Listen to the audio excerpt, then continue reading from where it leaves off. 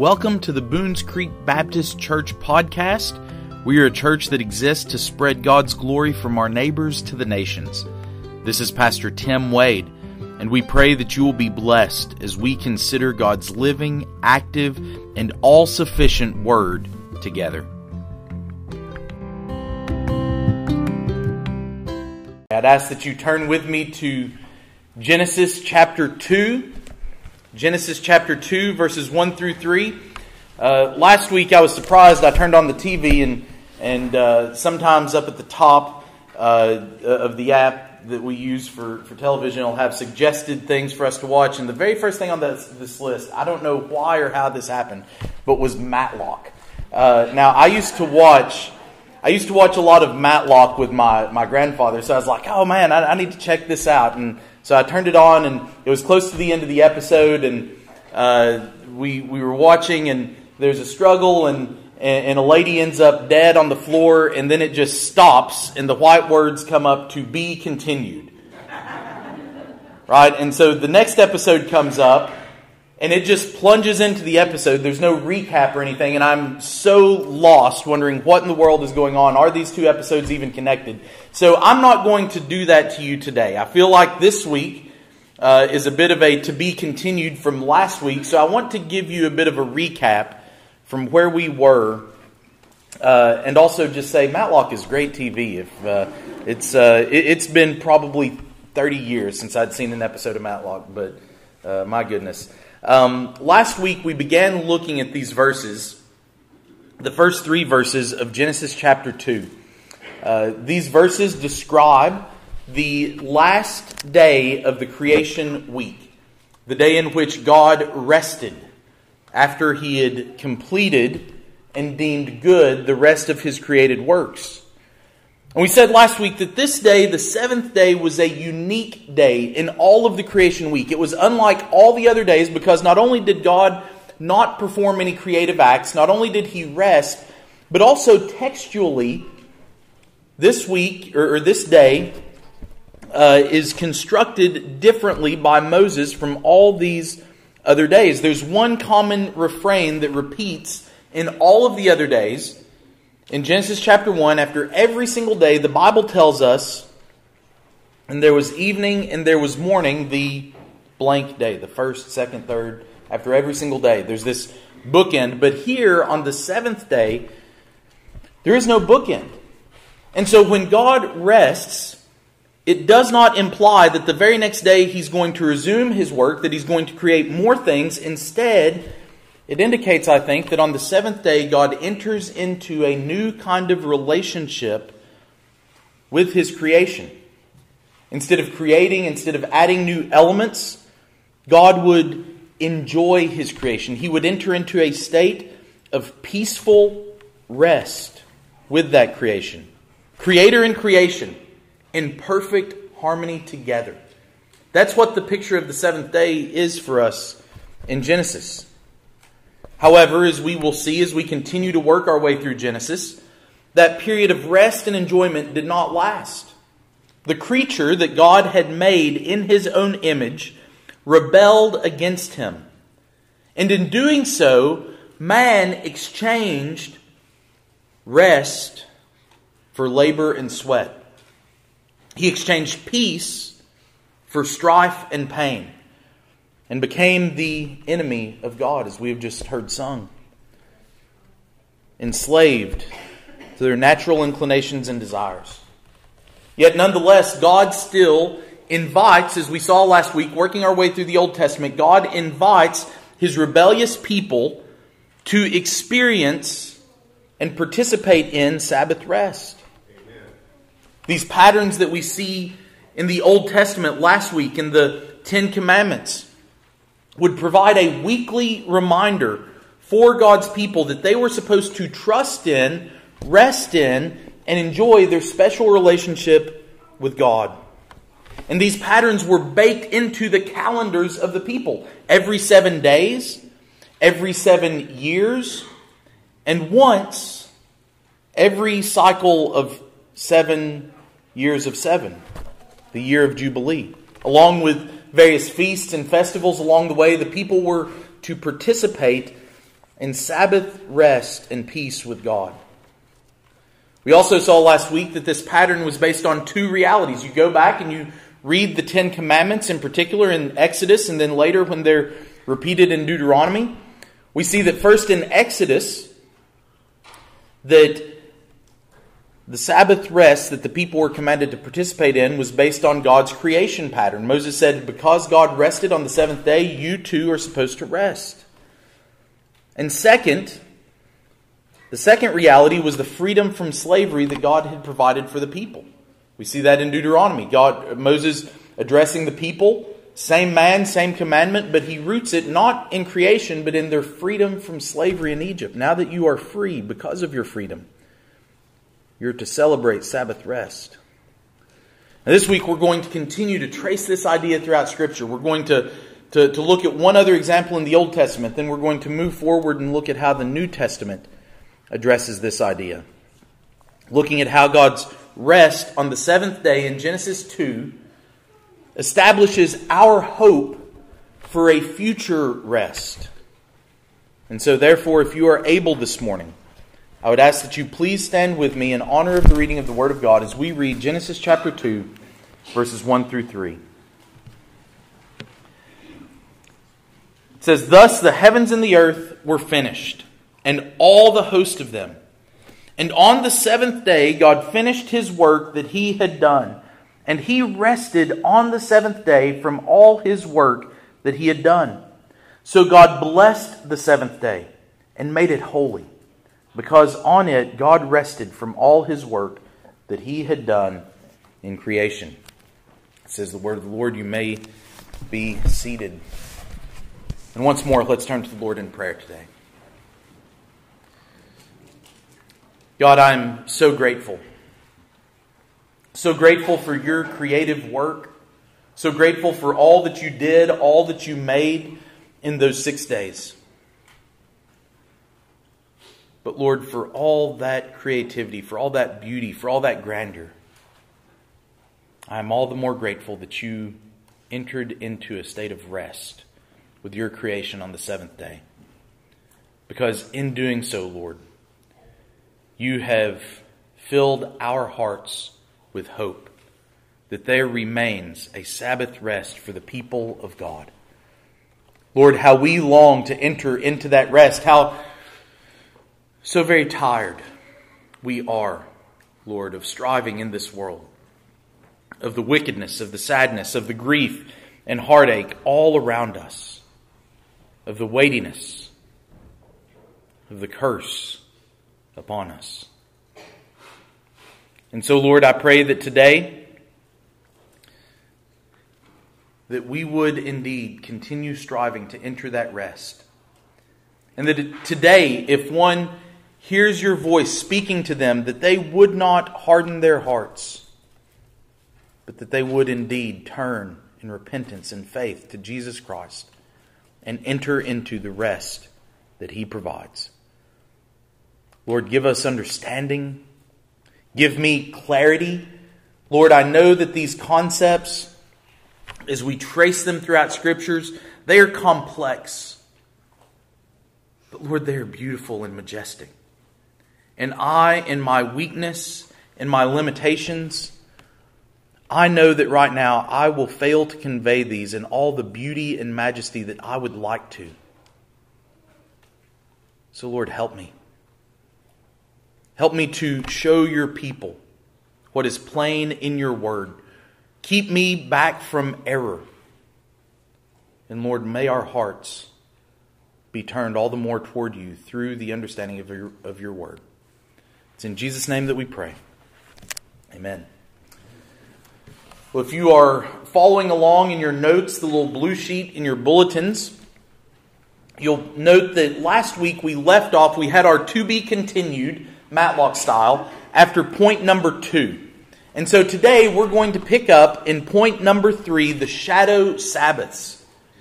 Now, as you read that, and even as I say that, you may be scratching your head wondering, what on earth am I talking about? What are shadow Sabbaths?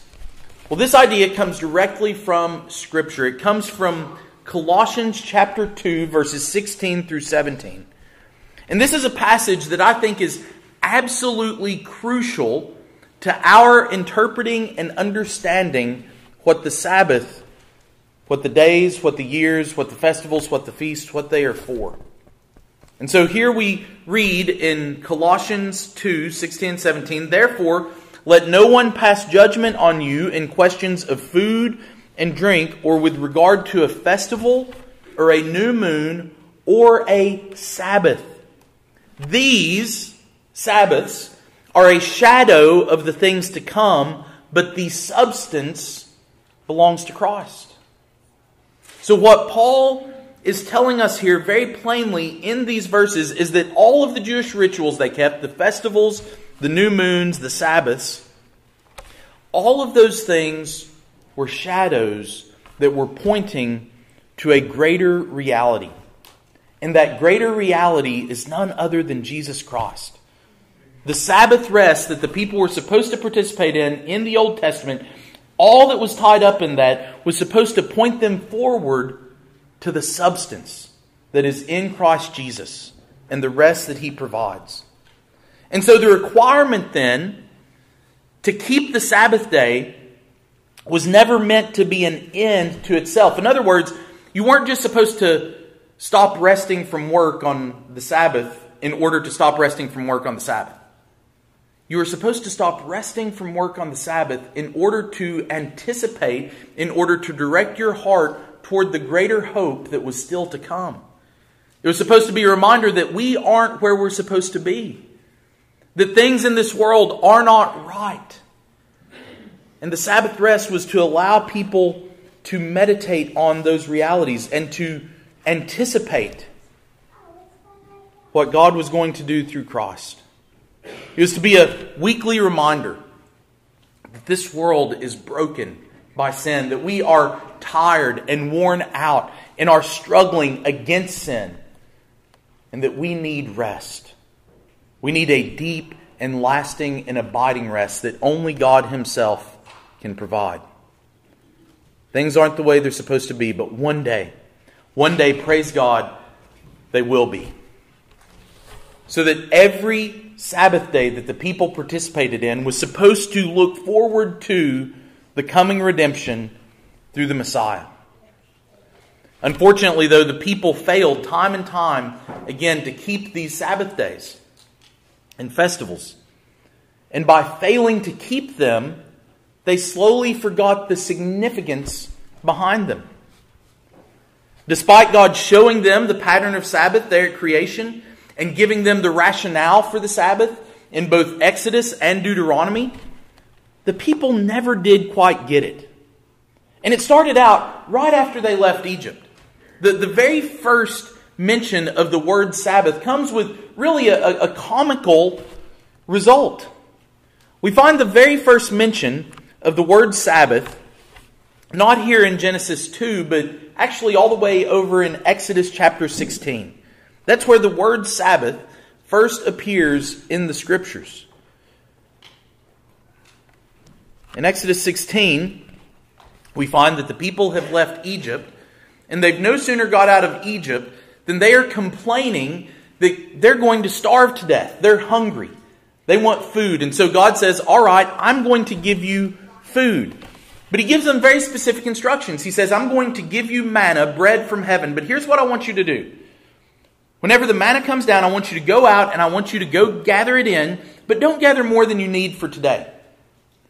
And what do you think the people did?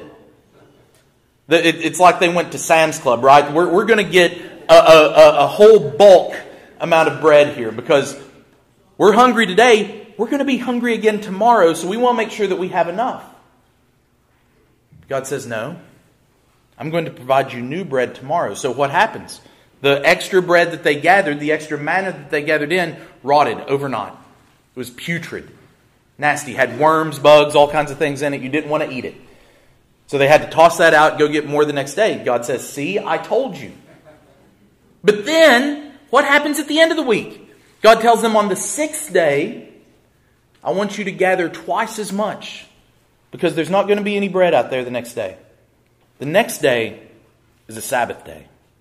The next day is a day of rest. I don't want you gathering bread on the Sabbath. I want you to keep the Sabbath. I want you to rest and just enjoy the fact that I've provided this for you.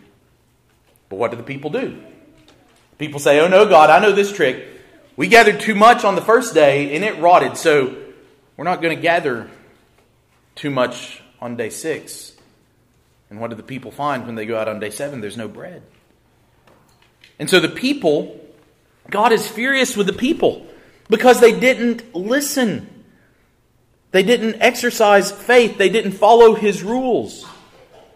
And so this episode, this whole idea of manna in the wilderness, that's the idea of the story that God uses to introduce Sabbath to the people. Now that they are free from slavery in Egypt, He's trying to show them things will be different. They're going to be free to participate in Sabbath rest. But their participation in the Sabbath, even in this very first introduction of the Sabbath to the people, shows that the Sabbath is about more than just rest. It's about more than simply refraining from your labor. Sabbath requires faith. Refraining from work requires faith. You must believe that God will keep His word and provide for you. Whether it's on the 7th day or the 7th year, you can only enjoy Sabbath rest by faith. If I don't believe that God is going to keep His word for me the next day, and that there will be bread out there, I may gather too much on day 1. But then if I don't take God at His word that there will be no food on the 7th day, and I'm supposed to gather twice as much on the 6th day, then I may not gather enough. Or I'll go out and look for bread and there won't be any there. Either way, in this episode, whether a person gathers too much or too little, they're demonstrating a lack of faith, a lack of belief in God and His word. Observing the Sabbath day, keeping it holy, requires faith. It can only be done by faith. You can't rest. You can't trust in God if you don't believe that He will stay true to His word. And so now we can begin to piece together these threads that we see in the Old Testament.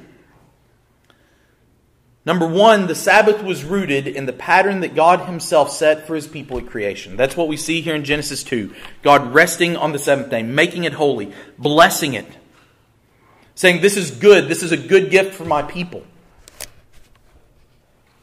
Number 2, though, it could only be celebrated if the obstacles that was in the way were removed. In particular, the people had to be set free from slavery. You see, this is the problem that arose after Genesis 2. We were subjected to bondage, to sin. And so, in order to celebrate the Sabbath, in order to rest, we have to be set free. God had to physically free His people from bondage in Egypt so that they could celebrate the Sabbath. And third, the Sabbath requires faith in God.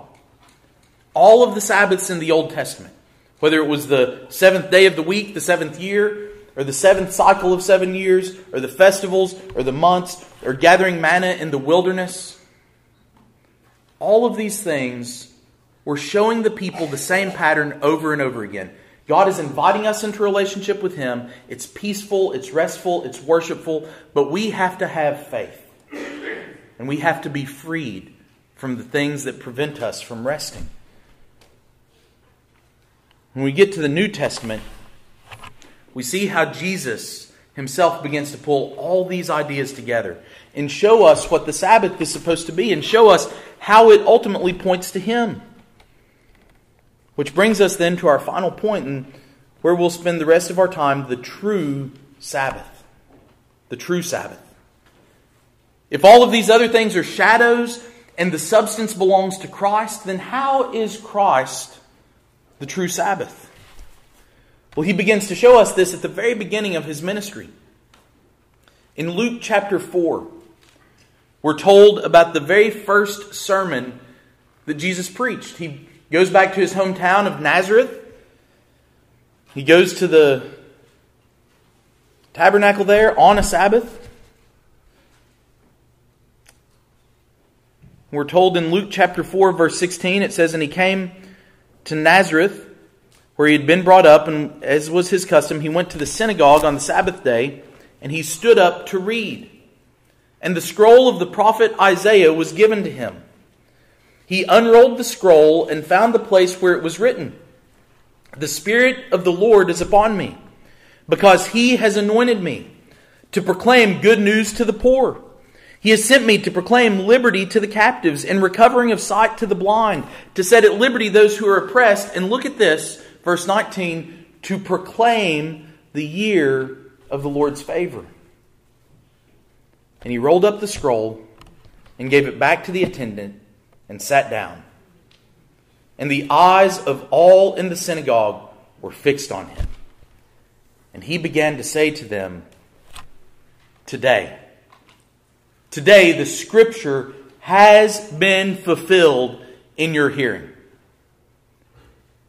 It's a short sermon. Y'all would probably be okay with that because we beat the Methodists to lunch. But nonetheless, Jesus here says the most profound thing that he could possibly ever say.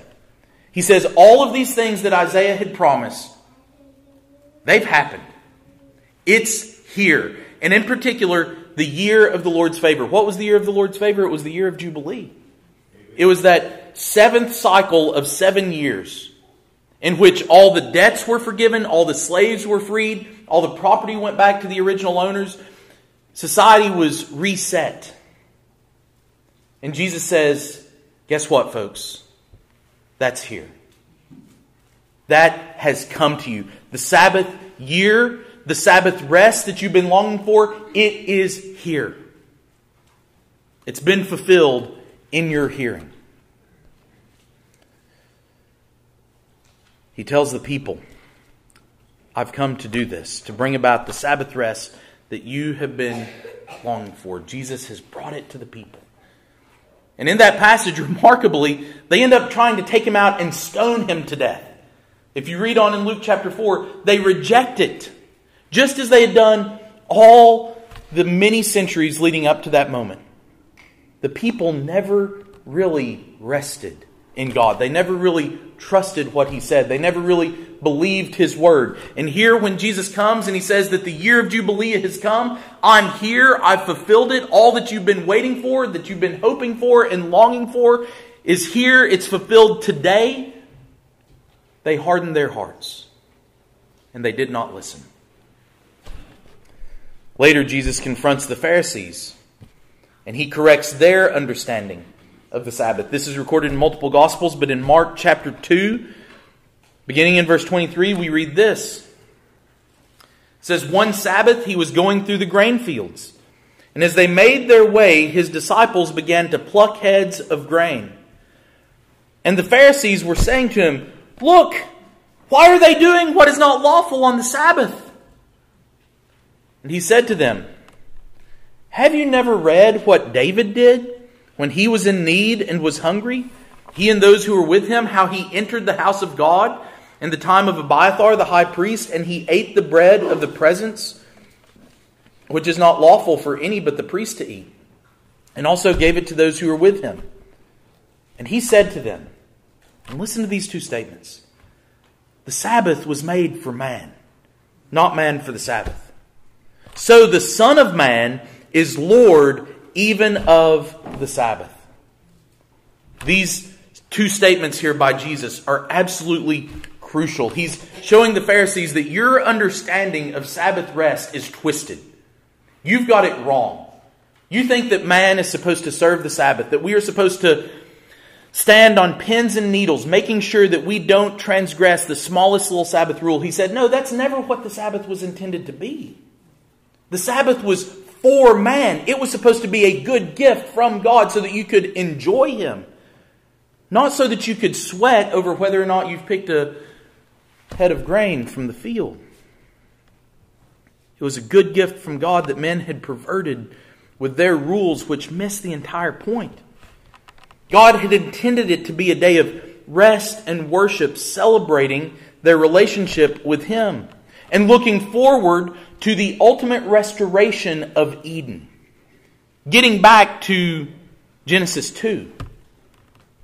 That's what the Sabbath was supposed to do. But they had twisted it and perverted it into a day of rules and pressure to perform and legalism. The Jews had flipped the Sabbath on its head. And here Jesus reminds them what it was for. And not only does he remind them what it was for, but he asserts his own authority as Lord of the Sabbath. And so just as in Luke 4, he says that he had come to proclaim the year of the Lord's favor, the year of Jubilee, here he says he's come to proclaim his authority over the Sabbath as Lord of the Sabbath. And as Lord of the Sabbath, that means that he is the one, the sole one, that is responsible for providing what? Rest. As Lord of the Sabbath, Jesus is the Lord of rest. He even invites us. He goes on and in the Gospels, after this encounter with the Pharisees, the very next thing he does is he goes and he heals a man on the Sabbath. It's as if he's intentionally thumbing his nose at their rules to say, you have got it all backwards. Sabbath is supposed to be a time of healing and restoration and celebration and joy. And you've made it a time of darkness, restrictions. People can't enjoy the Sabbath. You've taken them and you've stripped them of their freedom and made them slaves again to a set of rules and regulations. Jesus invites us. Come to me, all who labor and are heavy laden, and I will give you what? Rest. He's the only one with the authority to say that as Lord of the Sabbath. So rest then doesn't come from simply stopping our work week. Rest doesn't come from simply taking a nap. True rest, abiding rest, only comes from Jesus Christ. He is the Lord of the Sabbath, the source of our rest. This is why Paul says in Colossians that the Sabbath days and festivals were only shadows. They could never provide the rest that the people needed. They were never meant to be an end in themselves, but a signpost pointing the way to a greater reality, to Jesus Christ, who is the substance, to the only one who can provide true and lasting rest. This is why, and I understand that some people may disagree with me on this. That's okay. Romans 14, Paul says we can disagree on this. And if you want to observe the Sabbath, you are free to do that. But I believe that as New Testament Christians, we are not under any obligation to keep the Sabbath day. First off, what even is the Sabbath? What is the Sabbath day? It's the seventh day, right? It's Saturday. We aren't gathered here at church on the Sabbath day. That was yesterday. You missed it. That's why some denominations insist on gathering on Saturday. Nowhere in Scripture does the Bible tell us that the first day of the week, which is Sunday, supplant the Sabbath. There's no scriptural warrant for that. Instead, what we find is that Christians began meeting and worshiping on the first day of the week because that was the day that Jesus was raised from the dead. Because Jesus himself was resting on the Sabbath in the tomb.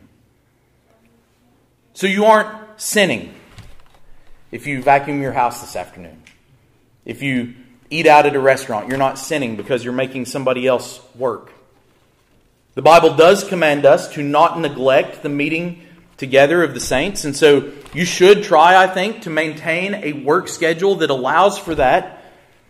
And having a healthy pattern of work and rest is a good idea. It was God's idea. But the idea of having a Sabbath day that we are required by law to observe is a shadow that has now given way to the substance because the reality has come. Jesus Christ, the Lord of the Sabbath, has come. Nowhere, I think, is this more apparent than in the book of Hebrews. I want you to turn there with me. This is a longer passage, but this is a treatise on the Sabbath that we have here in Hebrews chapters 3 and 4. I'm going to read all of this because this is so good.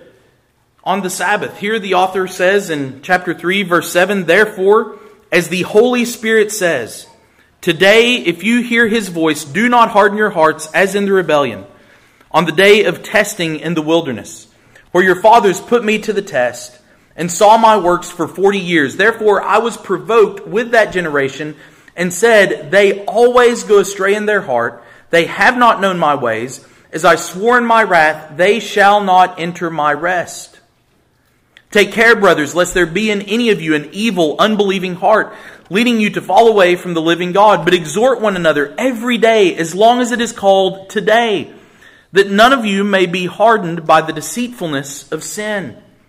For we have come to share in Christ, if indeed we hold our original confidence firm to the end.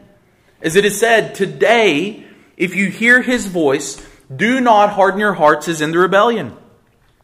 For who were those who heard and yet rebelled? Was it not those who left Egypt, led by Moses? And with whom was he provoked for 40 years? Was it not those who sinned, whose bodies fell in the wilderness? And to whom did he swear that they would not enter his rest? But to those who were disobedient. So we see that they were unable to enter because of unbelief. Therefore, while the promise of entering his rest still stands, let us fear lest any of you should seem to have failed to reach it. For good news came to us just as to them, but the message they heard did not benefit them because they were not united by faith to those who listened.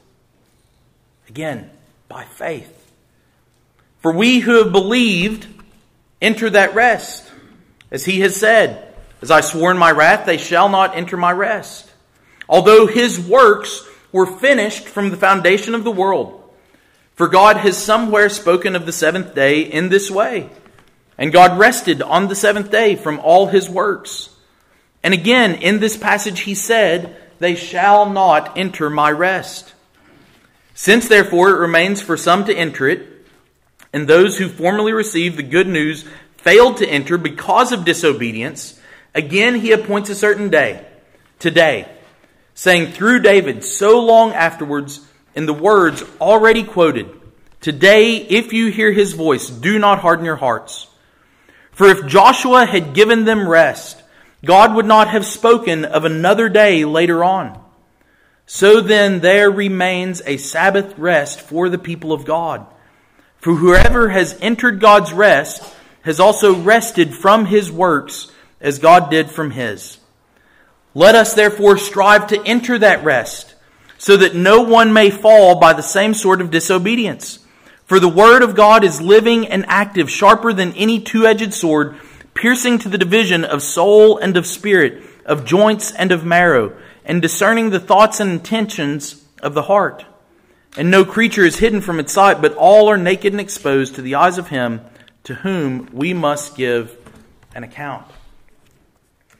Here we have a long explanation where the author of Hebrews basically goes back and he walks through all the things that we've already talked about. He points to creation and how God rested.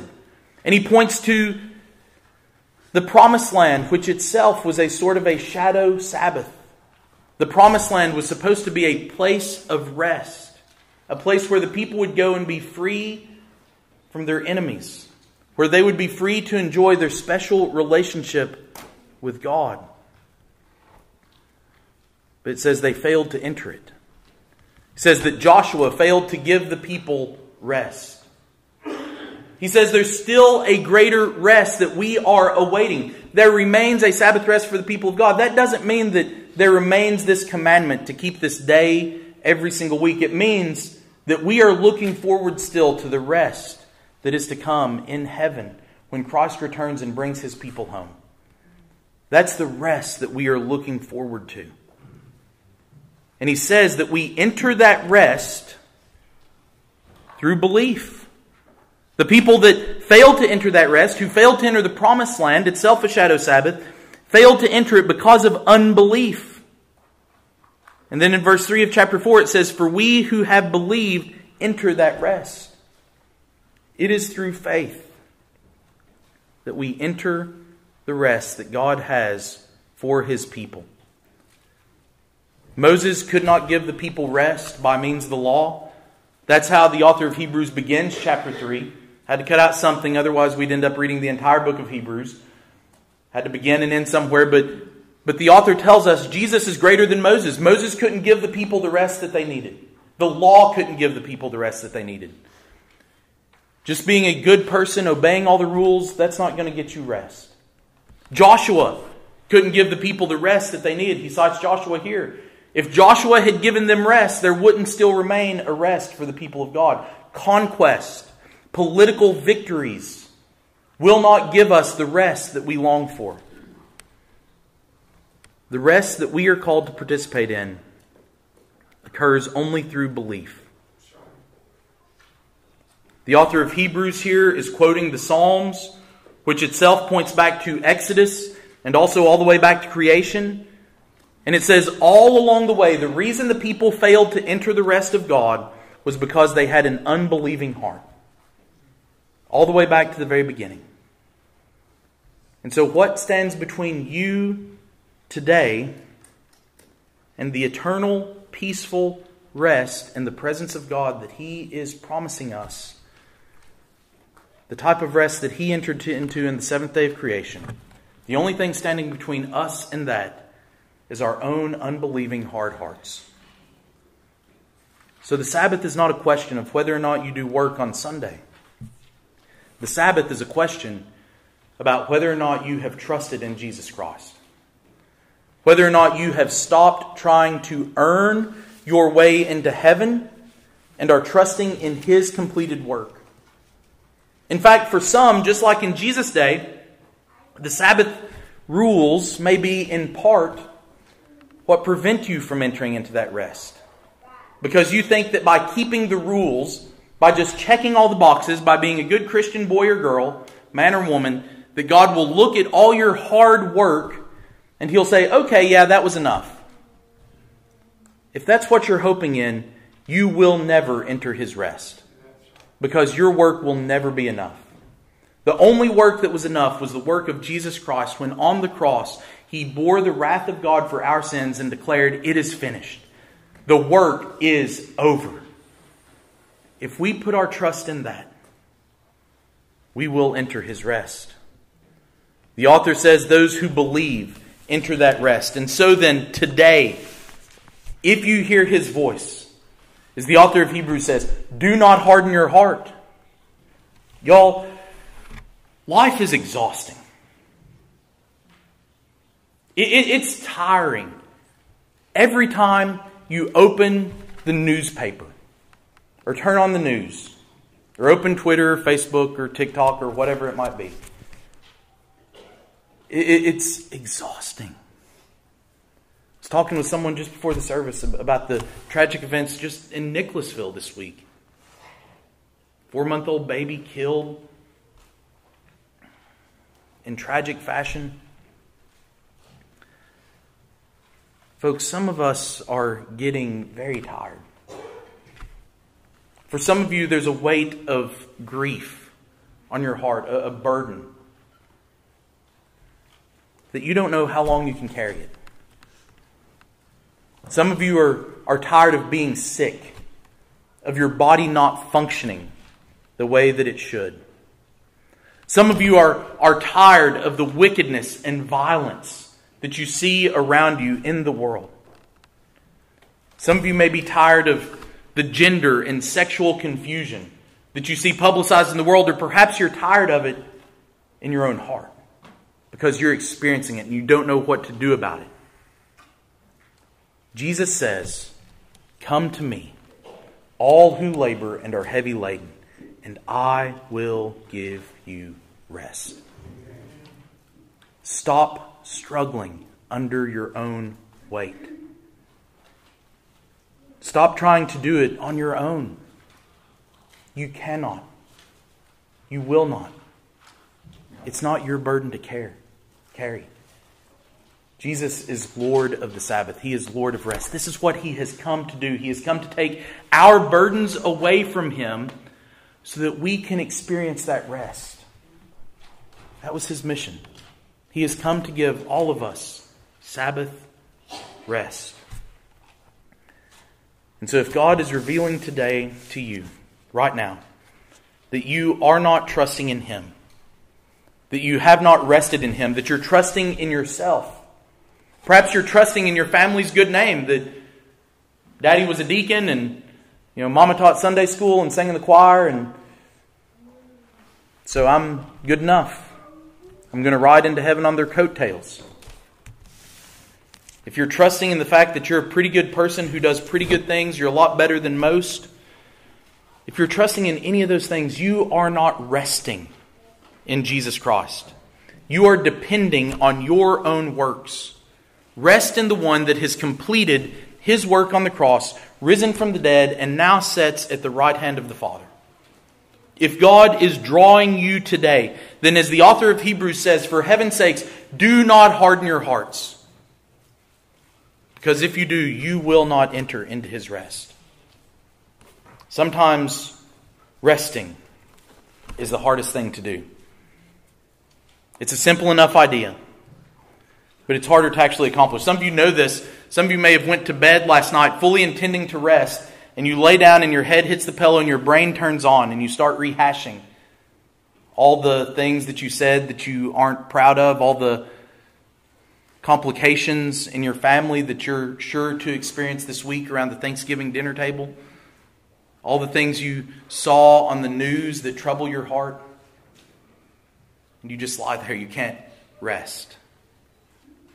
Jesus invites us to lay it all down at His feet. I love this illustration. You've seen me do it before, but resting in many ways is just like sitting down in a chair. Trusting the Lord is like sitting down in a chair. You can recognize all the material aspects of this chair. You can recognize its hardness, its sturdiness. You can see that it is level, that it has four legs, that it is supposed to support your weight. But so many of us so often see all those things and we acknowledge all those things. Many of you have probably agreed with most everything I've said, and you've said, yeah, I get it. I know what I'm supposed to do. And then we'll leave here and keep just struggling, trying to do it on our own, refusing to rest in Christ. And He invites us to come and experience His rest, to put our weight in Him. Until we rest in Him, we are not believing in Him. We must believe. We must trust. We must submit our entire lives to Him, putting our weight, putting our burdens on Him. That's how we experience the rest that He has promised us. Today, if you would like to experience that for the first time, if you are tired of struggling, then I would invite you to come in just a moment and talk to me, and I will be more than happy to tell you through His Word how you too can have the hope of Sabbath rest. Let's pray. God, we thank You today for Your Word and for the rest that it promises, for the hope that is found in Jesus Christ alone, our true Sabbath. Lord, sometimes we can get so distracted by the things of this world, by our own efforts, by our own seemingly good enough works. We think that we've got it figured out. Lord, I pray that we just lay it at Your feet today. That we would rest in You. That we would rest in what You have provided. Because the reality is, we don't have it figured out. We will always struggle and we will always fail, just like Your people, over and over and over again, until we rest in You. Lord, my sincere prayer is that every person in this room would not leave here today until they are resting in Christ and in His completed work. It is finished. Amen.